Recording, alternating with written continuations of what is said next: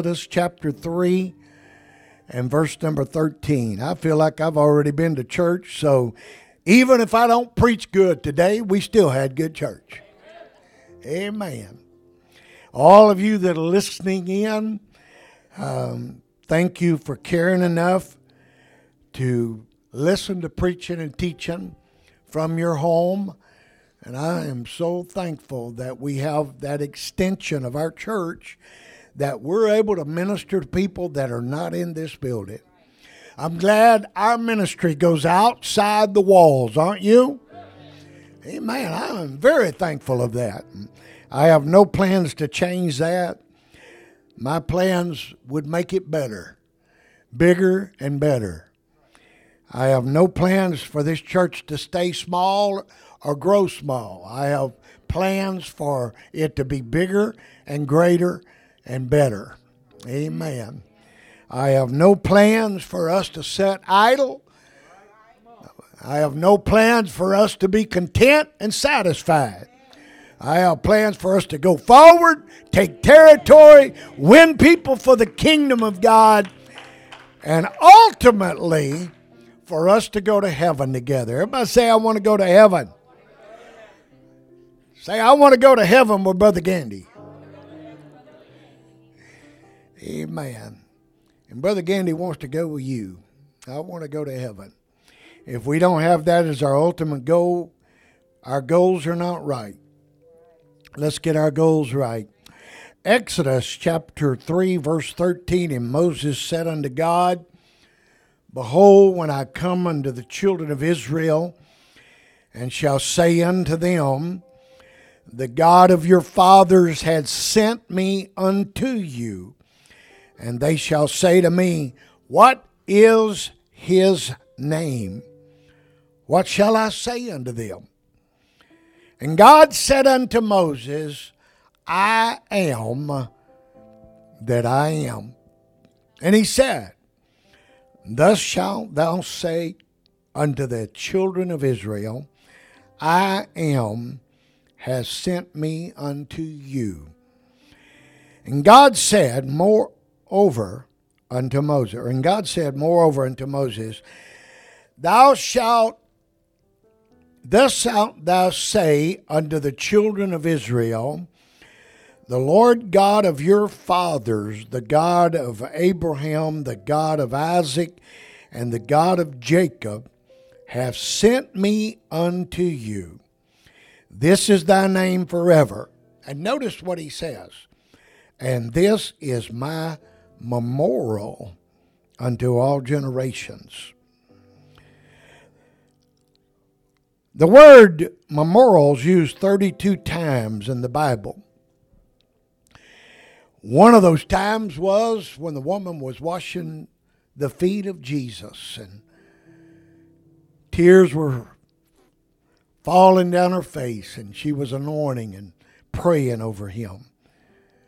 The Lord said, wherever this is told, let this be a memorial. Another place, when the Lord was allowing Israel to cross over the Jordan River, he wanted to make sure that everybody understood what took place that day. And he took 12 huge stones out of the river and put 12 other stones back in the river. And he built a memorial so that the people would see. And so the Lord is for memorials. He believes in them. What was it he said about Rahab? Many people God referred to, the woman at the well, made reference to what took place, and he wanted her to remember it. Even one story he was telling about a woman that turned around and looked back, and he told us to remember Lot's wife. So the Lord is for Memorial Days. This is Memorial Day weekend. Tomorrow's Memorial Day. And when I was studying this morning, I was just touched by the fact that we have Memorial Day coming up tomorrow. And I want us to be mindful of what Memorial Day is. Not just that Memorial Day for our country, but what Jesus did for us at Calvary. What was done on the cross. That's a Memorial Day for the church. So I want to just talk to you on Memorial Days are important. They are important. Everybody say Memorial Days. I'm not just talking about this day, Memorial Day tomorrow. I'm talking about Memorial Days are important to the kingdom of God. Amen. Let's lift our hands and one more time ask you to bless the word of God in Jesus' name. I'm asking you to minister to these people today. Let your word have its place in our hearts today. Let it not return void. Let it be a blessing to the kingdom. Help me to say something that would strengthen and encourage somebody today. Let somebody's heart be touched. Let somebody have a changed attitude and changed mind today because of this service. And everybody said in Jesus' name, amen. Before you're seated, give somebody an air high five and tell them, I sure do love you.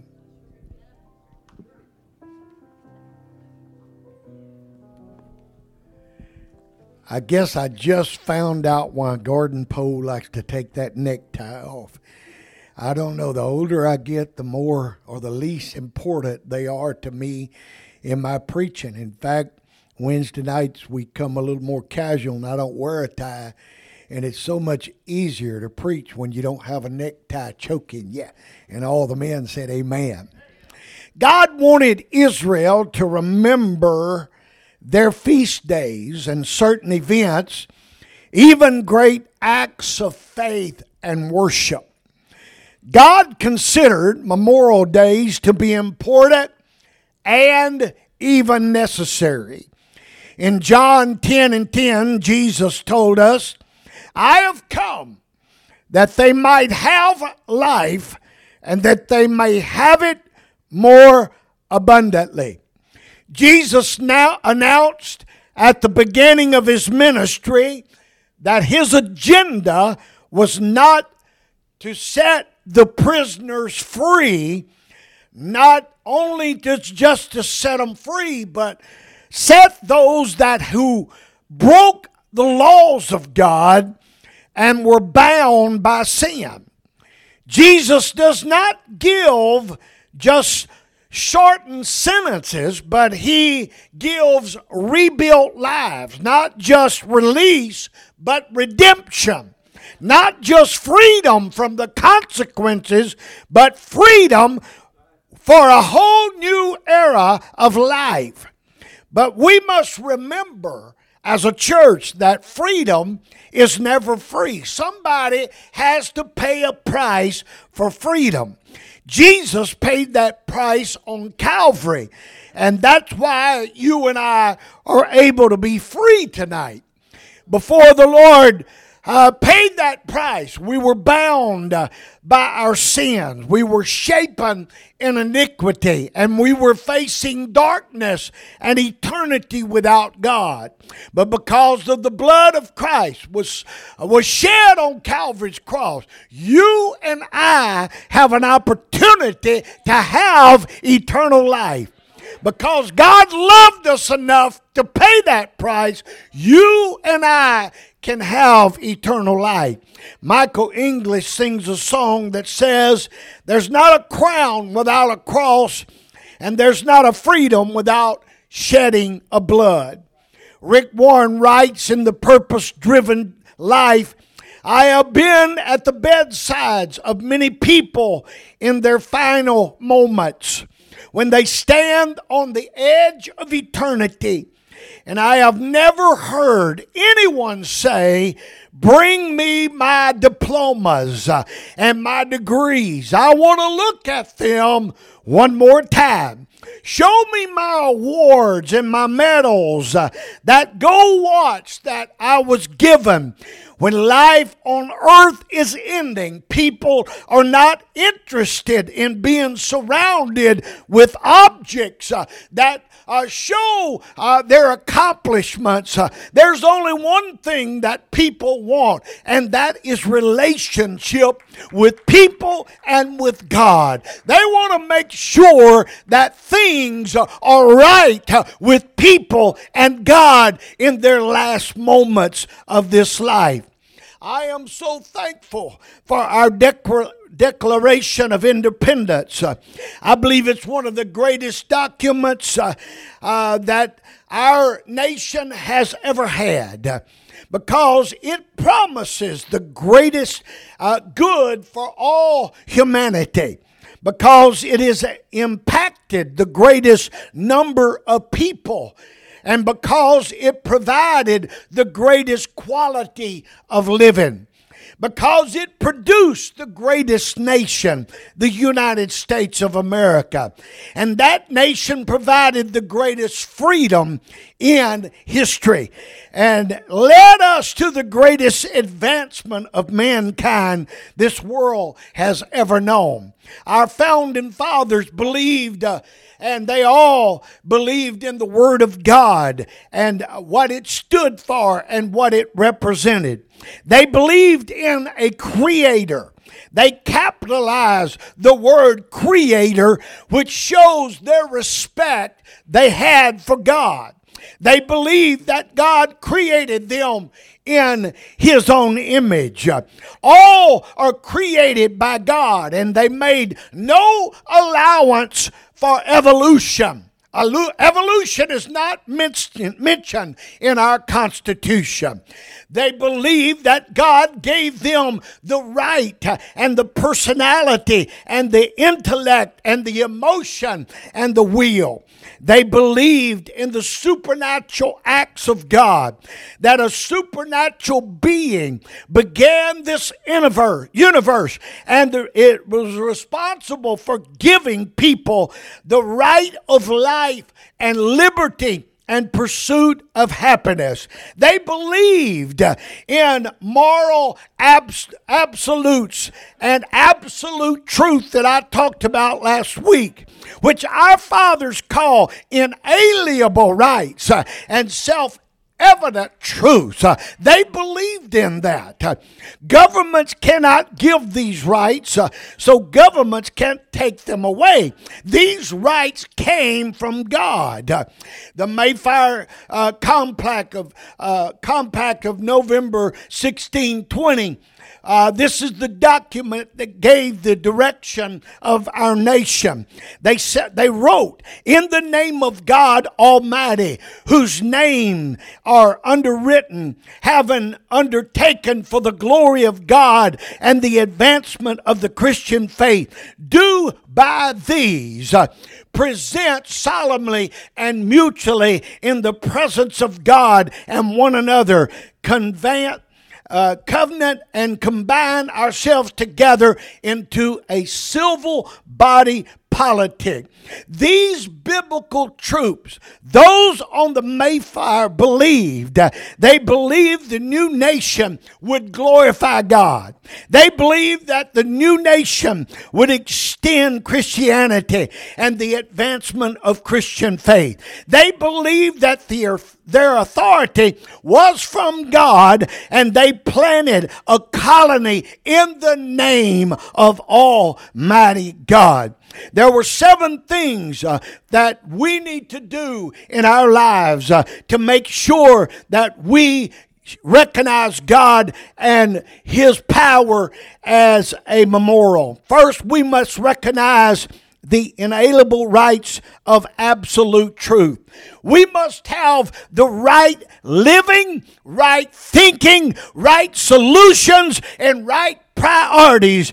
If we're going to live for God the way that God wants us to, we got to get things right in our relationship with God. You cannot be wrong and be carnal and be right with God. Either you're right with God or you're not right with God. There's no halfway. There's no in between. There's no hope, so might, so maybe so. Either you are right with God or you're not right with God. And I say it's time for our church to make sure and check, am I right with God? And I'm the only one that can make up that decision and ask that question and get the right answer. I can't ask you if Brother Cruz is right with God. He might tell me a story. I can say, all right, Javi, are you right with God? Well, he's going to want his pastor to be proud of him, and he's going to want to give me the right answer. He's going to say, sure, I'm right with God. But I'm the only one that can really know if I'm truly right with God. I may pretend to be right with God. I may act like I'm right with God before you because I want to impress you. But the thing that really matters is, am I truly right with God? Am I fired up? Is my fire really burning? Am I on the mountain with Jesus? If I'm not, it's time I start climbing in order to get there, because I need to be up with Him. Second, we must recognize and return to America's obligation to the Creator, the one we originally recognized in the Declaration of Independence. We must recognize God's providential care for this nation and His blessings on our people. The third thing, we must recognize that every American has right to life, liberty, and the pursuit of happiness, because they were created in the image of God. Therefore, every American has the vast potential because of liberty and because of the opportunities to ensure those liberties of everyone else. We have obligations to our government that protects our liberties, to our way of life that provides liberty, and our heritage to guarantee future liberty. Fourth, we must respect for our sin, or repent for our sin and rebellion. We must forsake the pursuit of selfish pleasures just for the sake of pleasure. We need conviction to be unashamed of. We need to be ashamed. These lights are going to have to go up again, brother. Y'all help me after church. I'm blind as a bat up here. I look and they're hitting me right back in the face. I guess time has brought them down. Help me. Who will help me with that? Brother Mike, will you help me get these lights back up? Fifth, killing me this morning. Fifth, we must confess our national sin. We must confess it and beg God to turn His judgment from this nation. In the sixth place, we must fast and pray for revival. Fasting is not just making it hard on ourselves at mealtime. The Hebrew word for fast describes what happens to us when we go through an emergency. In the middle of a hurricane, we don't think about anything but surviving. We work to survive. America is in danger. We must fast. We must go without food.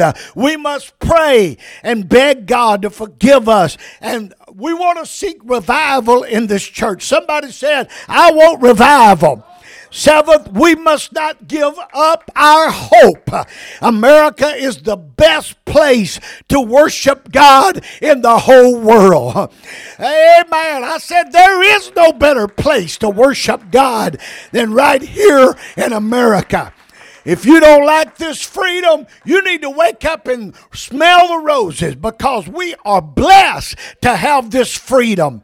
As bad as drug abuse and robberies and abortion and rape and violence is in America, this is still the best place in the world to live for God.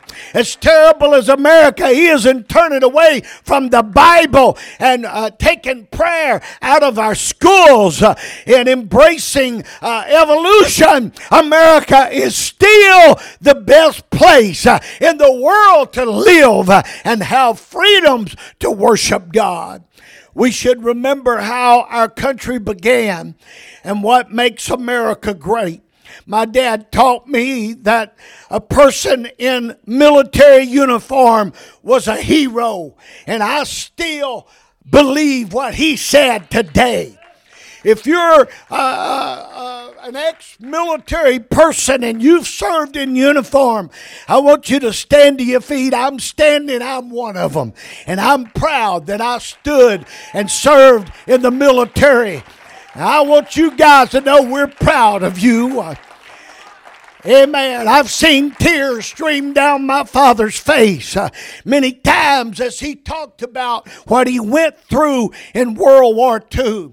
I heard Brother Braswell tell me on one of the rare times I got him to talk about the war. He was a machine gunner on the back of a Jeep.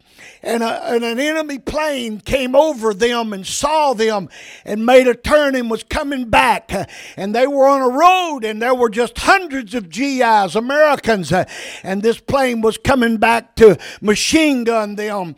And Brother Braswell turned that machine gun, and he said he was about 40 or 50 feet from me when he came by, and I shot him, and I saw him lean over, and I saw that plane crash, and he said, I'll never forget thinking that I killed somebody's son, maybe somebody's father, somebody's brother, somebody's uncle. And he said, it has tormented me because I saw his face, and I saw the expression, and there were men like that lived and fought that we could have our freedom today. This is not just an immoral day that we're trying to remember. This is a freedom day that somebody paid a price for. And I want to say thank you to our veterans. Thank you for people that fought to give us these freedoms.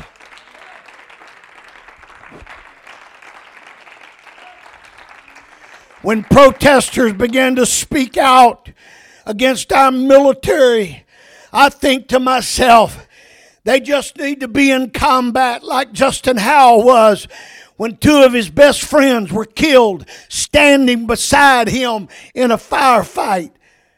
Or a friend of mine from Baytown, Texas, his name is Don Trump, no kin to the president.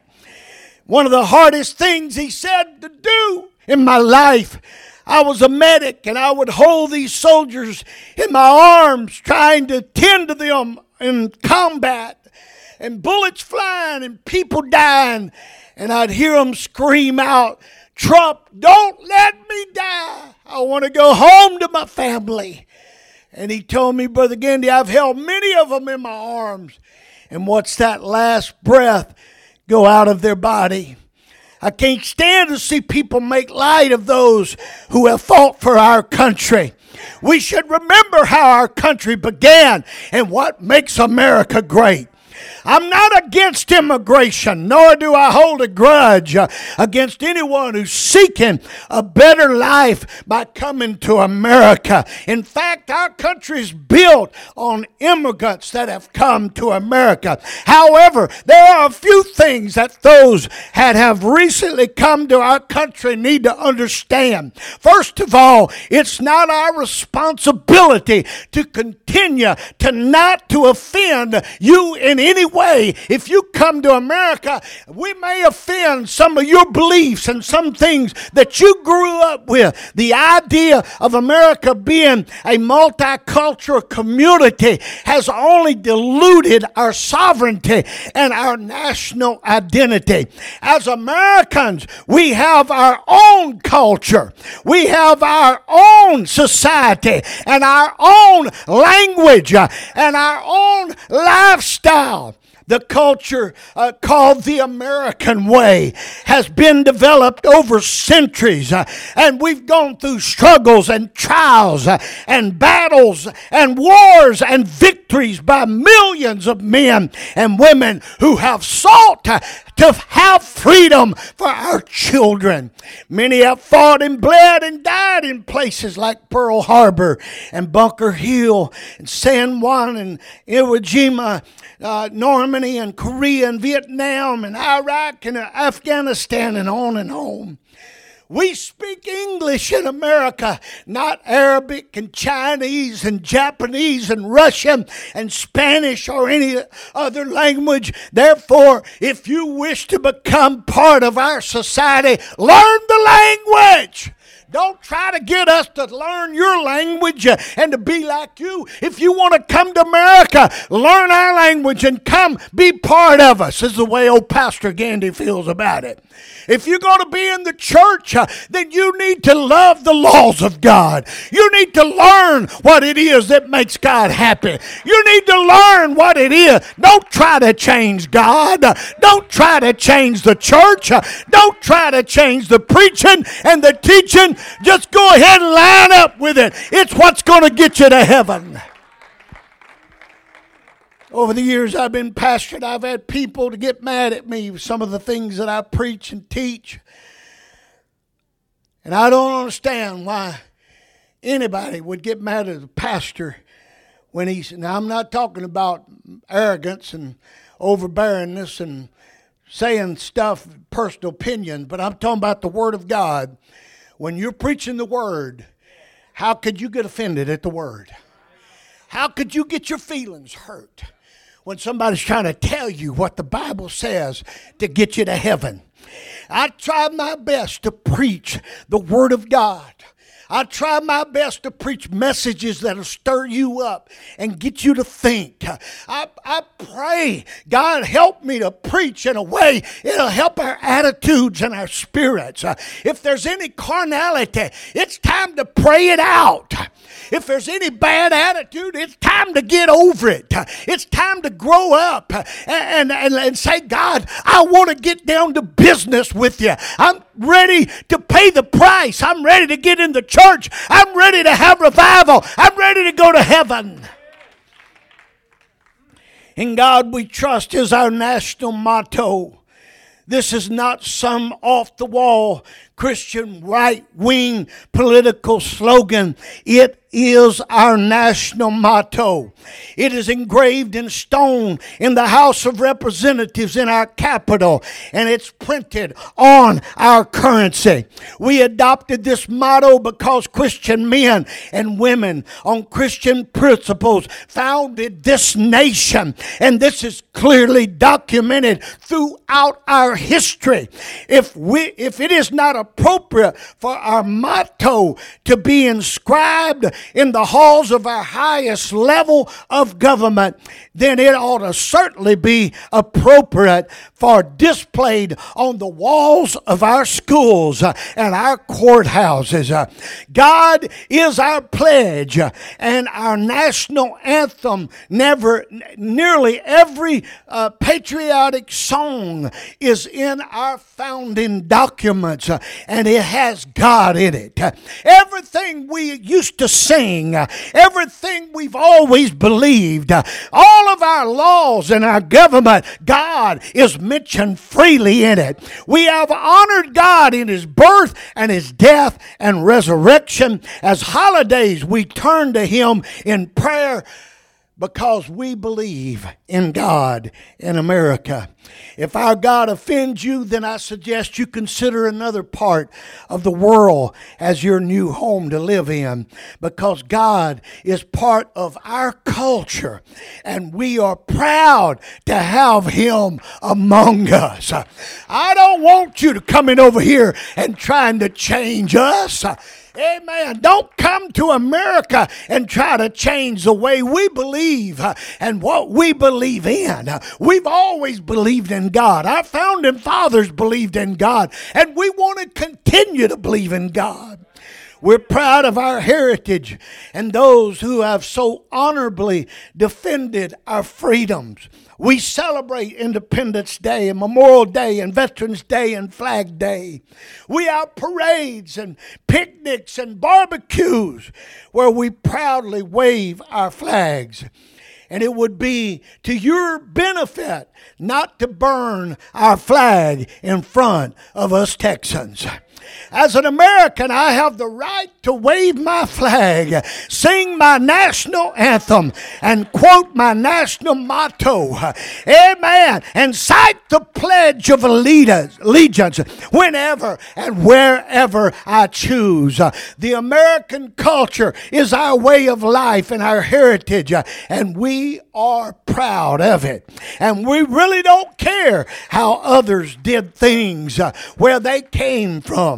We are Americans. Like it or not, this is our country, our land, and our lifestyle. Our First Amendment gives every citizen the right to express his opinion about our government, our culture, and our society. We have freedoms of speech and freedom of press and freedom of religion. But if a person is complaining and whining and griping about our flag and our pledge and our national motto and our God and our way of life, I highly encourage them to take advantage of another great American freedom, and that, my friend, is the right to leave. Amen. You have that right to leave if you don't love America. I want to tell you, I am a great lover of my freedom and my country. I stand here today to remind you that tomorrow is Memorial Day, but it's not just a picnic and a holiday and a day off. It is a day to remember that somebody has paid a price that you and I can sit here today and have freedom in our life. We can have freedom to worship God. We can have freedom to serve Him. When Moses asked God for his name, he was essentially saying, I don't have the authority to take your people out of Pharaoh's hand. I need an authority greater than myself to present to Pharaoh. God had to simplify who he was to Moses by saying, I am. With all the titles that men had placed upon God, there still was something lacking when you tried to describe who God was. You could tell of his nature and his character, but his authority could not be understood. You had to get over the New Testament, into the New Testament, for this great revelation of God's authority to be understood. And out of all the titles from the Old Testament, none of them described who God really was. From the time that Moses asked God what his name was, that question had rained down thousands of years. Many speculated, many imagined, but none knew the proven authority of God by his name. But one day an angel appeared to a virgin by the name of Mary and made this statement to her, do not be afraid, Mary, for you have found favor with God. Behold, you will conceive in your womb and bring forth a son, and shall call his name Jesus. There it was, that name that thousands of generations of believers had longed to hear, that name that described his nature, his character, his authority, all in one word, Jesus. The New Testament church continued to exalt God's name, the only difference being that they had a greater revelation of God and his name. It's a big difference worshiping God when you know who he is. There's a lot of church people today are sitting on a church pew somewhere and they're trying to worship God and not understanding who he is. Many of them believe there's only one God, but it's so confusing They cannot understand the Father, the Son, and the Holy Ghost. It appears to them that there are three gods in heaven, and that is not even in context with the Scripture. If you were to study the Scripture about God, it's always monotheistic. It's always one God mentioned. Never do you find a triune or a trinity of God. And it was revealed when Jesus was born. It was revealed in the Scripture. And we began to find out as the Lord tried to explain, if you've seen me, you've seen the Father. I and my Father are one. He tried to get them to understand all the fullness of the Godhead dwelleth in him bodily. He was the manifestation of the one true God.